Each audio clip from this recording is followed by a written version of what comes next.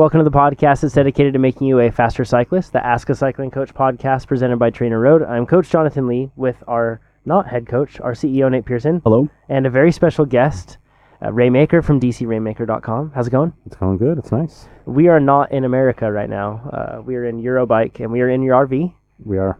Outside of the whole show. And so if you hear kind of a noise going on, it's raining really hard on our RV roof. So yeah. We're in Germany, by the way. Ray, have you found any vegetables other than potatoes here? No, there's nothing other than brown vegetables. Brown vegetables and meat. Fried. With brown meat. That's the way it works. Yeah. It's amazing. The endurance diet is not really utilized here. I went to a grocery store. They didn't have spinach or kale.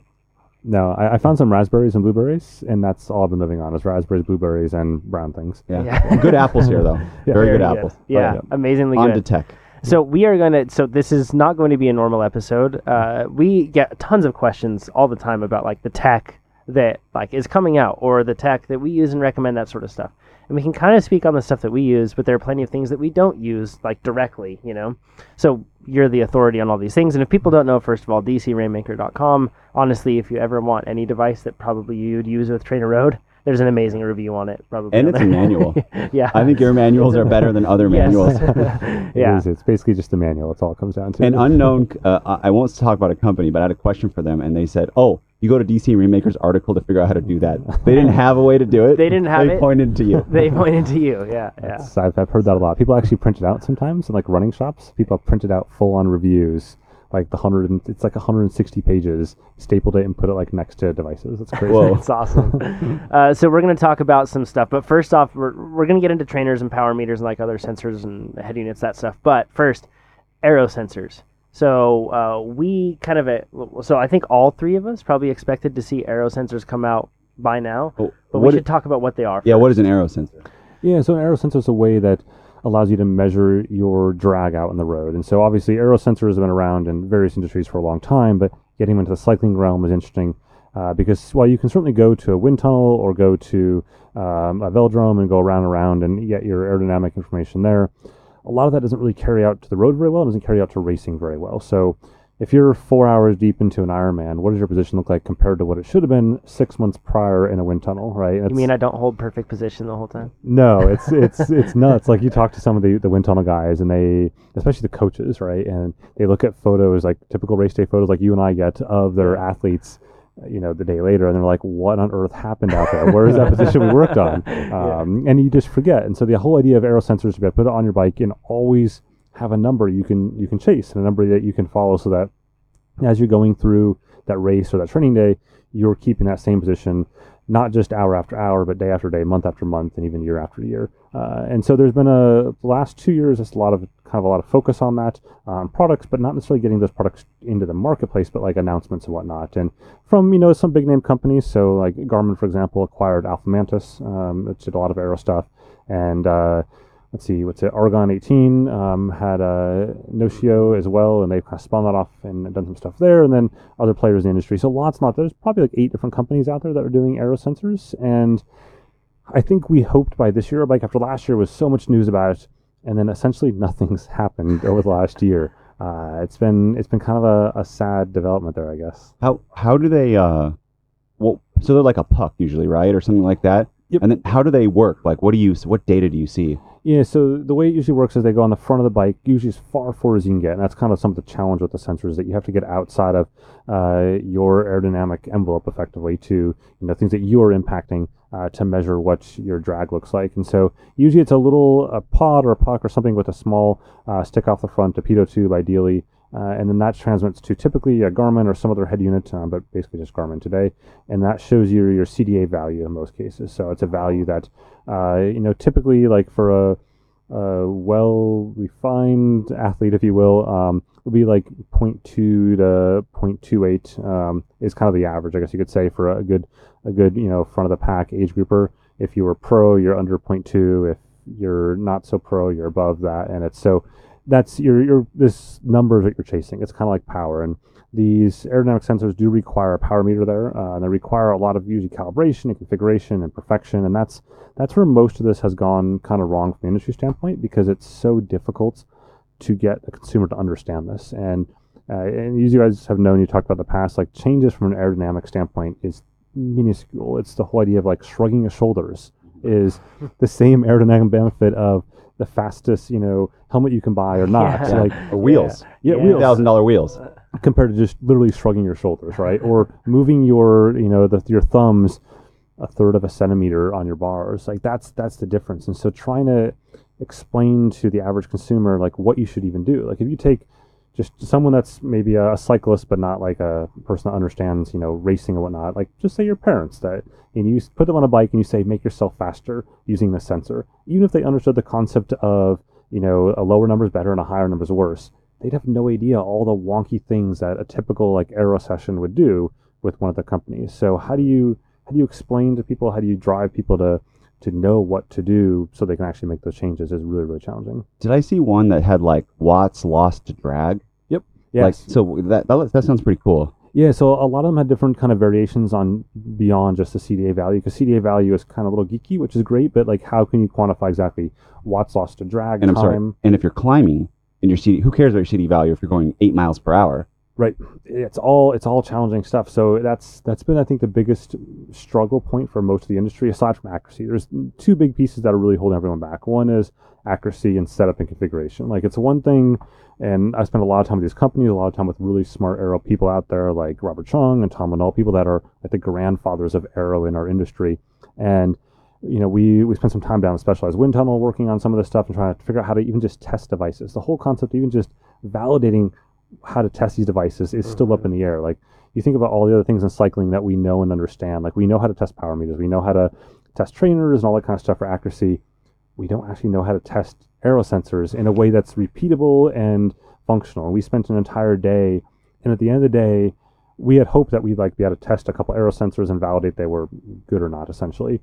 And all we end up with was a whiteboard of ways you could screw up the testing. Like that's just, it's so, and you imagine like all those things were from a body of people that are, take myself out of it, really, really smart people, like the smartest people on this planet when it comes to aero sensors.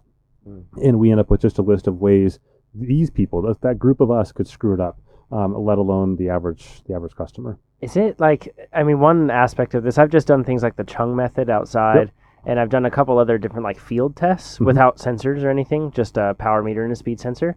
And I've found that I underestimated how big of an impact very small changes in like wind and those sort of things would affect, because it was crazy. Like it was like a huge difference in drag. And I didn't perceive a big change in the wind, but apparently it was big enough.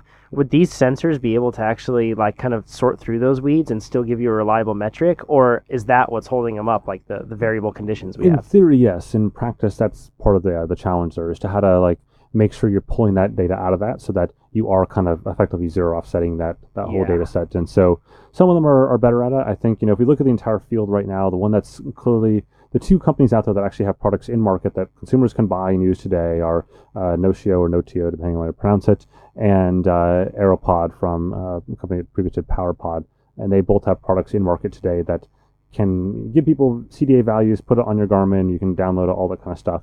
I think the Nocio setup is definitely a little more advanced in terms of the way they enumerate that information. But on the flip side, I think the Aeropod PowerPod folks have way more data and depth in the industry longer term, because their product for the last decade has been built on aerodynamics. And so while lots of people looked at some of their PowerPod and other products maybe from a power meter standpoint and said, that doesn't really fit my needs, from an aero standpoint, there's no company in this space that has as much experience with aerodynamics as Aeropod does. It's just a matter of figuring out how to make these products, again, usable for the average consumer. So on your reviews, like you mentioned this, but how you test power meters and stuff and trainers, how would you go about testing an aero? Like it just gives you a number. What do you do? That's what we were trying to figure out last fall with Specialized, and trying to figure out how to actually establish a protocol for anyone to test it, whether it's me or anyone else, so that when people start reviewing these. And I would say, honestly, we don't really have that yet. I think at this point, we've got some ideas on what we can do there and some tests. The challenge is some of the tests are really complicated to execute, and it's just, I'm not sure it's something that is super viable long-term to be able to figure out how to make those tests repeatable for everyone. But it's something we're definitely digging into. It's almost like you want precision. So you want, kind of like you do with power meters. If I get 3 on my bike and they all say the same number, and then a fourth one says something crazy, Yep. it's probably the fourth one that's wrong. Yeah. Right? Can we jump to, I want to know how you test, actually, no, Jonathan, you have a sheet. Yeah. You take it. Okay. Yeah. One thing that I wanted to say is just like expressing like how I would see using this if it worked well. Let's just throw away everything that we just talked about and let's just assume these work really well. But if they did, how cool would that be to be in a time trial and have like your power, your elapsed time, and your drag, and like a breakaway. A breakaway, anything like it would. So, and I'm really just trying to think of like how this is practically applicable to those of us that want to get faster, all that stuff. It would be seriously helpful. Like it would be, and it would be really cool to play around with, like to kind of be like shrug shoulders, see it drop. Like it'd be great. That's exactly it. And to be fair to these companies, like I think you can use these products today and get faster with them. With these two products in particular, I have no question about that.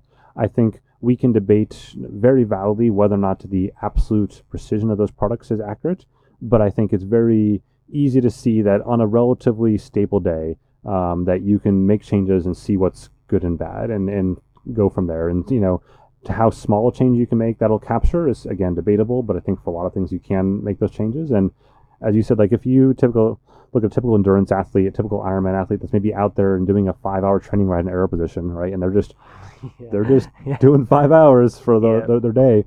They can segment that off and go like, okay, I'm gonna spend 20 minutes in this position. I'm gonna spend 20 minutes in this position, and then go back to the previous one. And I mean, you got 5 hours to do nothing, so you might as well do something. And so those are things that you could do, and I think that's where it gets really, really powerful. And then do that weekend after weekend, your entire build process and everything, and sit there and go, now I've got some patterns. Now I've figured this out. But that's where I think the companies, from an app standpoint or from integration with head unit standpoint, have to almost prompt you. Like you think about, doing an outside workout, a structural workout outside, where you've got prompts for that workout, what zones to be in.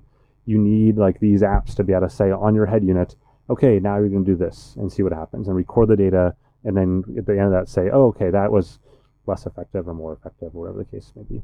The other side of things, so Quark is in particular seems to be like the Internet of Things, that saying, and I'm doing air quotes, no one can see it right now, but the Internet of Things, thanks Nate, they're bringing it to the bike. Like, and what I mean by that is they have the Shock Whiz on the suspension side for mountain bikes. Then they have the Tire Whiz, which is like the tire pressure monitor, and it can feed that information wirelessly to your head unit.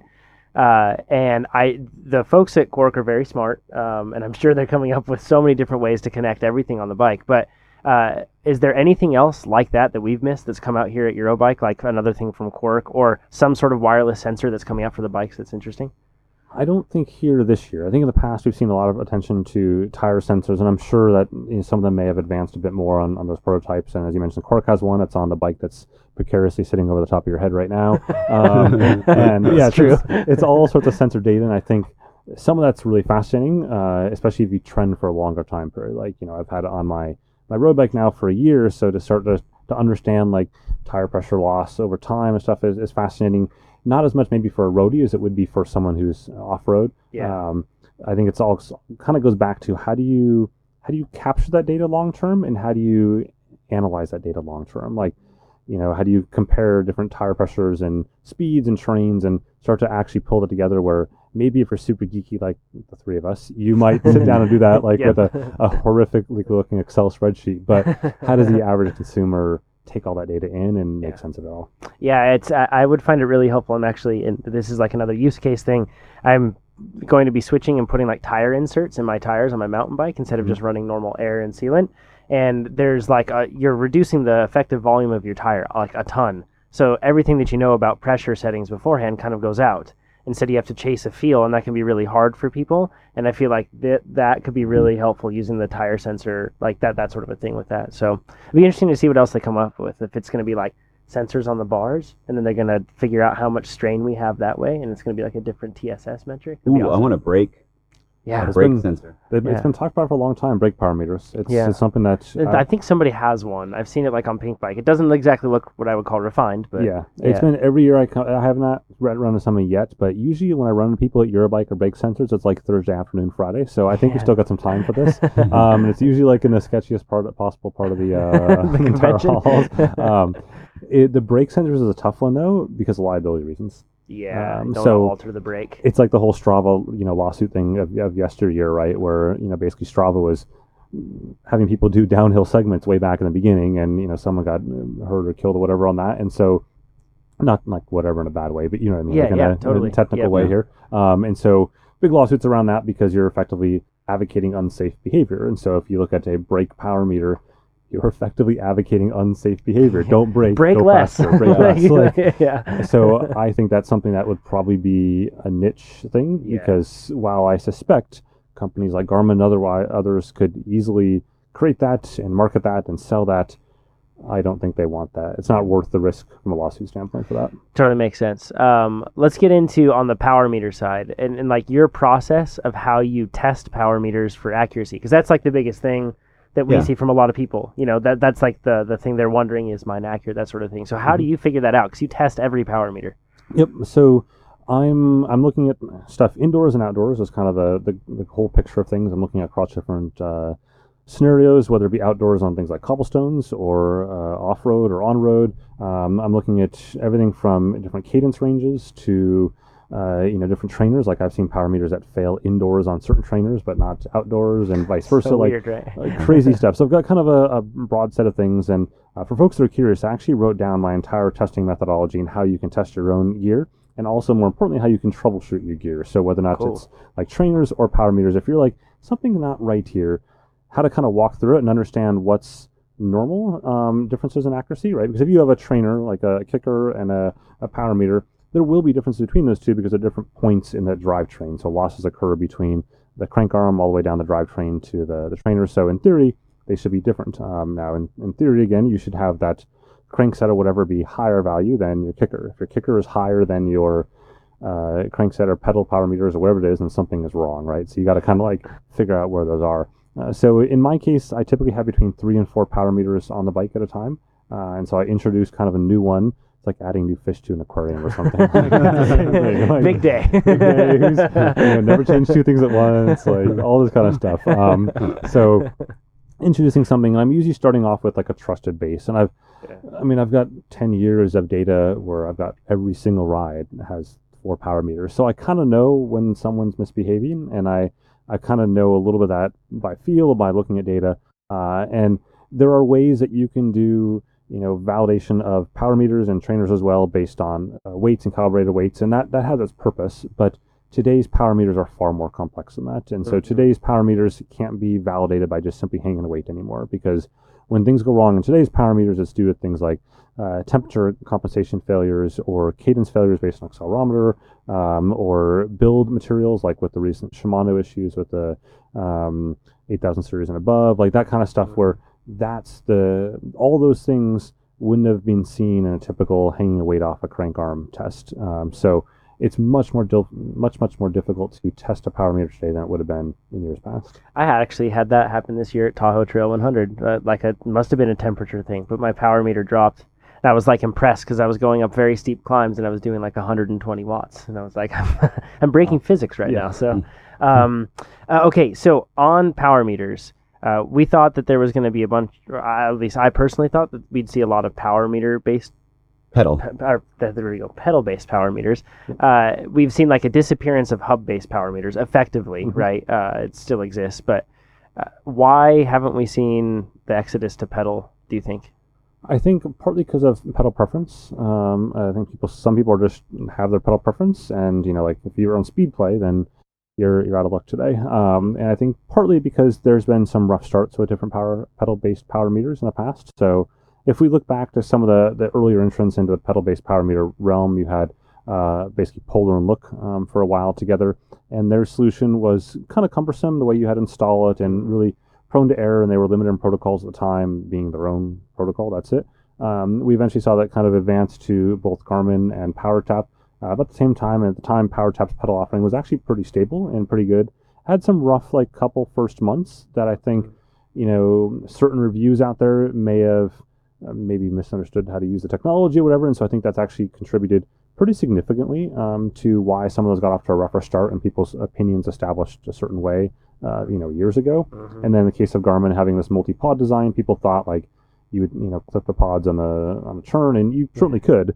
Those days are mostly gone, right? Those days things are pretty stable across the board. You've established effectively Garmin, Favera with their Osteoma pedals are super, super stable and well liked. Power Tap with their P2 pedals. Of course, now they're sold off to Quark, but it sounds like Quark wants to continue that. And then we have SRM with their pedals. But yeah, we won't talk about those pedals. Got it. So, Got it. though today your bike or yesterday, whatever, they announced new mountain bike pedals. Oh, cool. So that was going to be my next question: is why haven't we seen this go to mountain biking yet? And if it was maybe just because lower demand, or if there was actually a problem that was complex with mountain biking. the main problem is mountain biking beats the crap out of pedals. That's what I So figured, yeah, that's the challenge. And companies, all these companies have been looking at it into how you create something that is effectively a super fragile mechanical thing at the point it's going to get beat constantly. And so SRM has announced their pedal-based power meter. It's under €1,000, €1,000, which is astounding actually for SRM. Like, Yeah. I think one of the challenges I had with their SRM exact pedals that came out a little over a year ago, aside from being horribly inaccurate and super complex to install and like $2,000. I guess those were the three things. That's it. Yeah. So aside from being inaccurate, expensive, and clunky, so that was partnership with Look. In this case, for their pedal-based mountain bike power meter, they've actually gone away from the partnership with Look. They're saying they're doing it totally in-house, totally internal. Wow.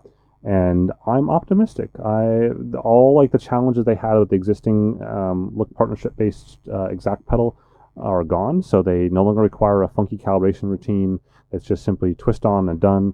Cool. So I'm looking forward to testing those. I think that could be sort of a good turning point for the company. I think obviously, as anyone that follows the power meter industry has known, they've sort of gone away from being relevant in the industry, not just because of a pricing standpoint, but even a technology standpoint. Like they didn't have temperature compensation, which if you look at someone who's climbing, like you guys were talking about, maybe going for a climb or a ride this weekend where you're going to be climbing for potentially hours at a time into potentially very cold terrain. That's a huge shift in a power meter that without temperature compensation, by the time you got to the top of that climb, power would be way off. Way off. And, a traditional SRM power meter, if you did not stop on that climb like you would in a race, wouldn't actually be accurate at the top. And so that's something that, by their own admission, when I talked to their founder and CEO last year about it, he totally admitted that. He said, yeah, it's something that they got to bring temperature compensation to the rest of their crankset, and they've been working on doing that so that they are caught up with the rest of the industry.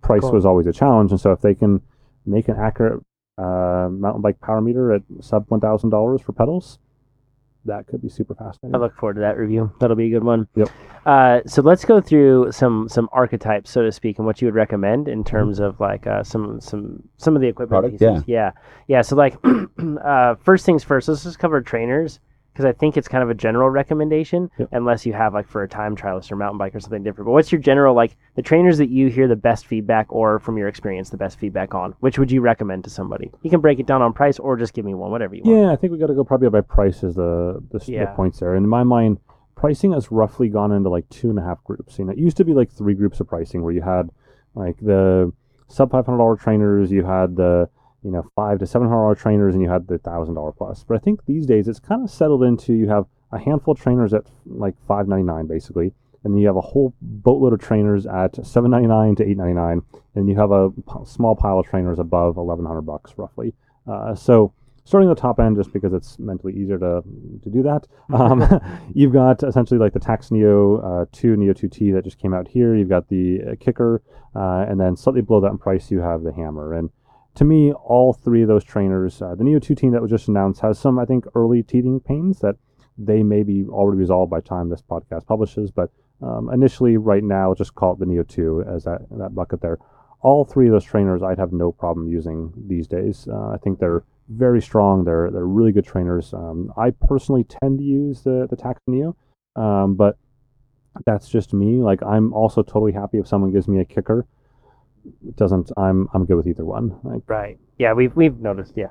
And Chad and I use a Hammer. Yep. Yeah. And I would say like to your point, like on a Hammer, I know like I would say from an erg mode standpoint, I think right now the Hammer, the H3 in particular, is delivering the best erg mode responsiveness of all the trainers, and it's something I remember. Nate, you mentioning to me, I think like a year or two ago, when I was visiting you guys, and you're like, I've got the Hammer in my office, and I use it, and I love it. The erg mode responsiveness is there, and it's so true. Like when I was just wrapping up the Hammer 3 testing, like the way it nails those intervals and trainer road in particular is just astoundingly accurate compared to others. And when I look at that kind of stuff, I'm looking at how quickly it responds, and then two, how perfectly it nails that upper point. So like for my testing, I do 30 by 30s, using Trainer Road in particular for doing all of my responsiveness erg mode testing. And so I'm looking for how many seconds does it take to make that change, and then when it hits that upper number, so I usually go from like 150 to roughly 405 to 450 watts. I want it to hit, let's say, 405 watts.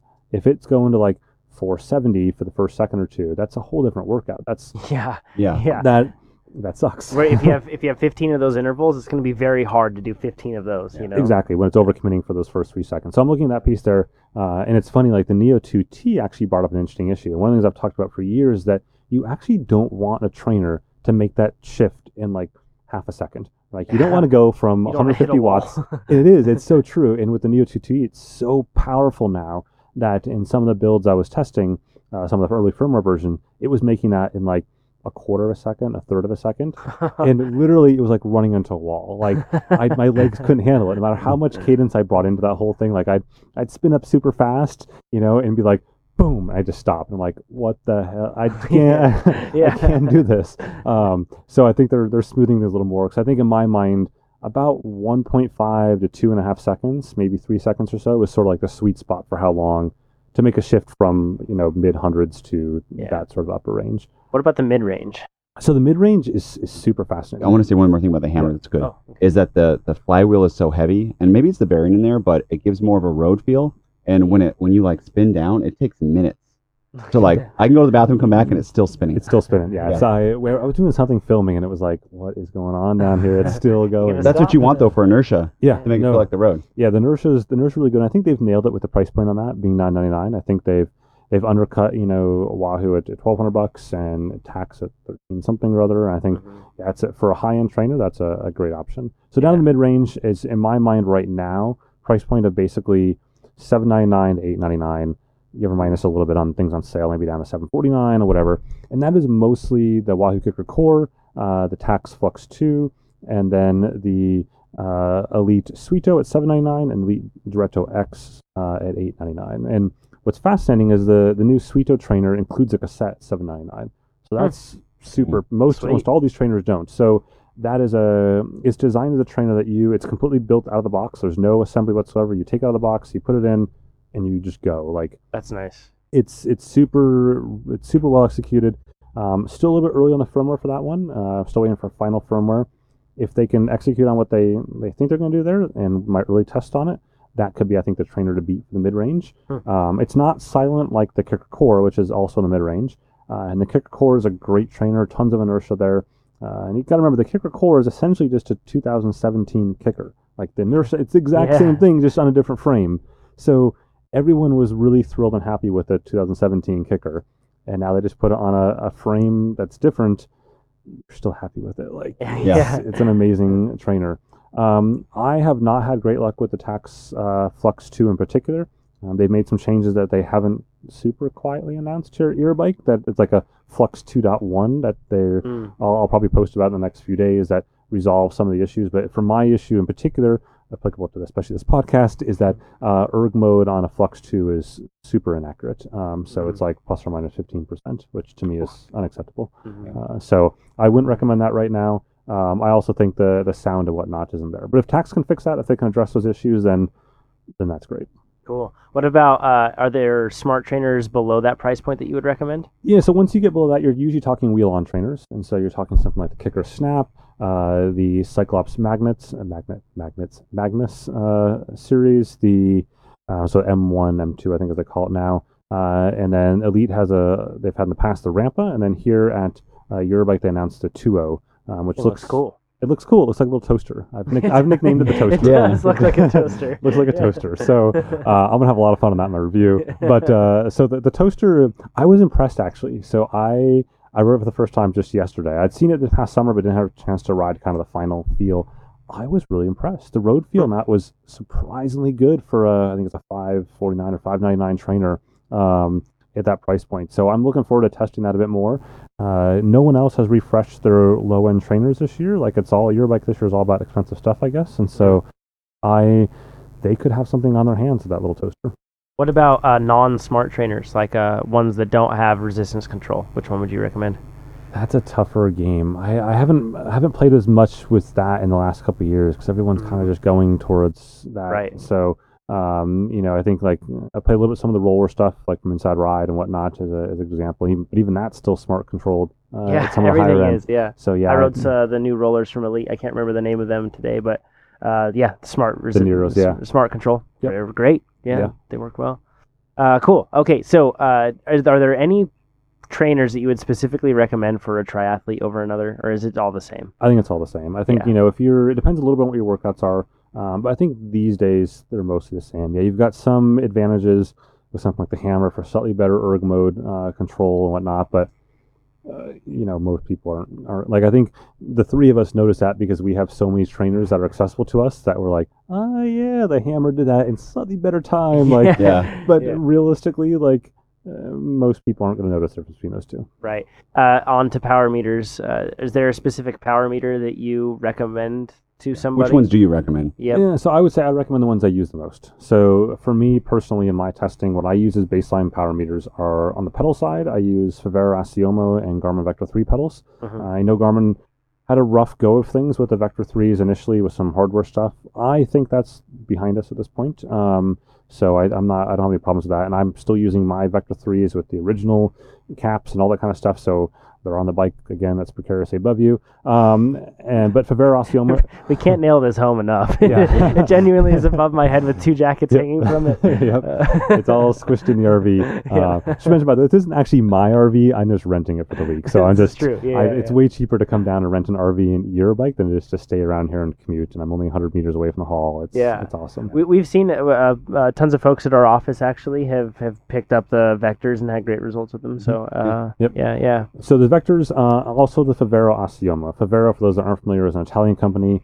They came out of the scene, I think, 4 or 5 years ago with their B Pro pedals at the time, and everyone was like, who is this random, like, they make like light bulbs or something. Like, this company has nothing to do with selecting power meters. They come on the scene, they make an astoundingly accurate power meter, and I would say they've been pushing the industry forward in terms of accuracy and independent testing and all that kind of stuff, and features. And their new Asiomo pedals, not new, I guess, they've been out a year or something like that.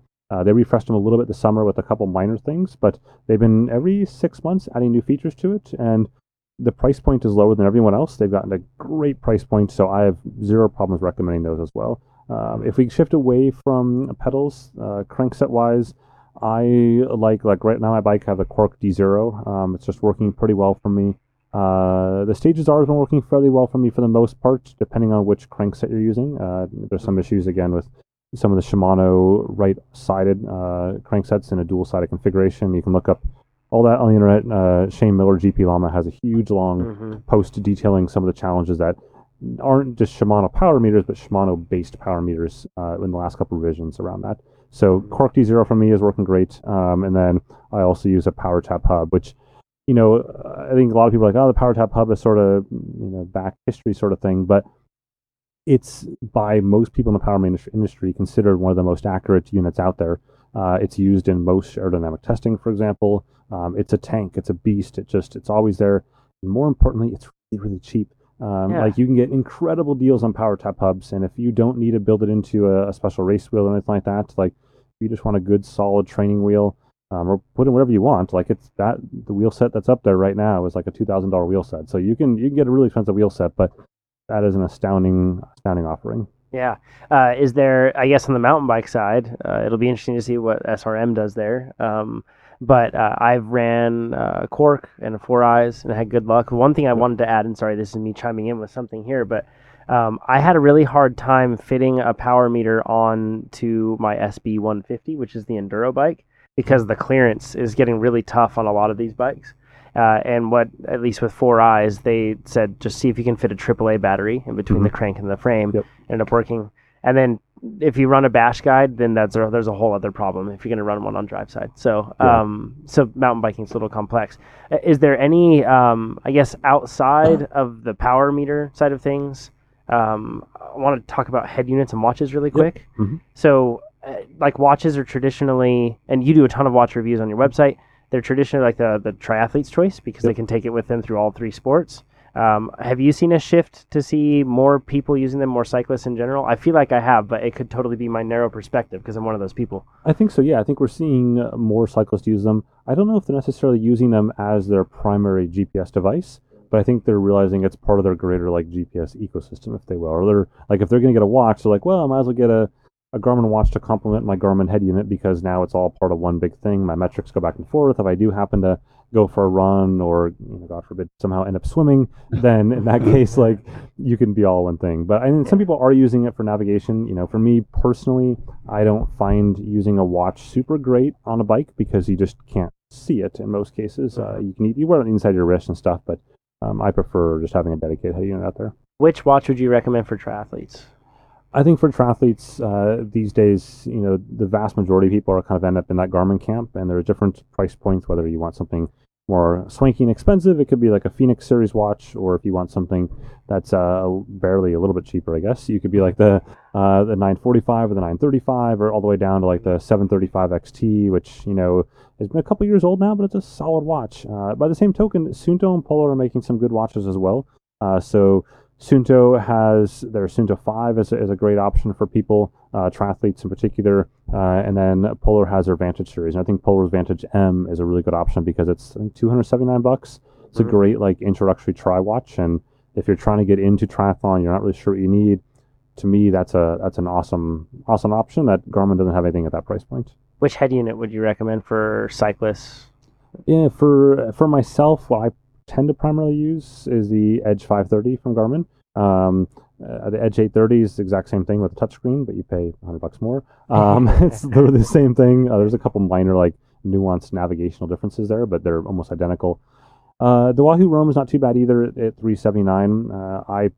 I've kind of said pretty publicly I think the Wahoo Roam was overpriced for the price point at that point, considering what you get at the 530 at $299. Some people would say like the setup process on the Roam is easier, and I would agree with that for certain. And some of the usability is a little bit easier on the Roam, but I think from a navigational standpoint and whatnot, it's just way deeper. And some of the mountain biking stuff that you get on the Edge 530 and 830, for example, is just super, super deep. I haven't used that. I need to track my airtime.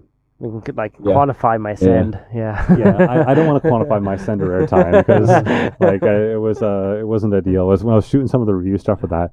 I was with Des of DesFit, and he does a lot of mountain biking, and I had like some metrics, and I had like a couple pages of metrics of the mountain bike, all the jump time stuff and all that stuff, and I'm like, this doesn't really look super impressive in my reviews. And then he comes out with a video where he's like testing to see how far he can jump and how accurate it is. And he like in this video that he has, he's put out these flags all the way down this huge jump. He's getting massive air time and trying to measure it and see how accurate it is and everything. And I'm like, cool.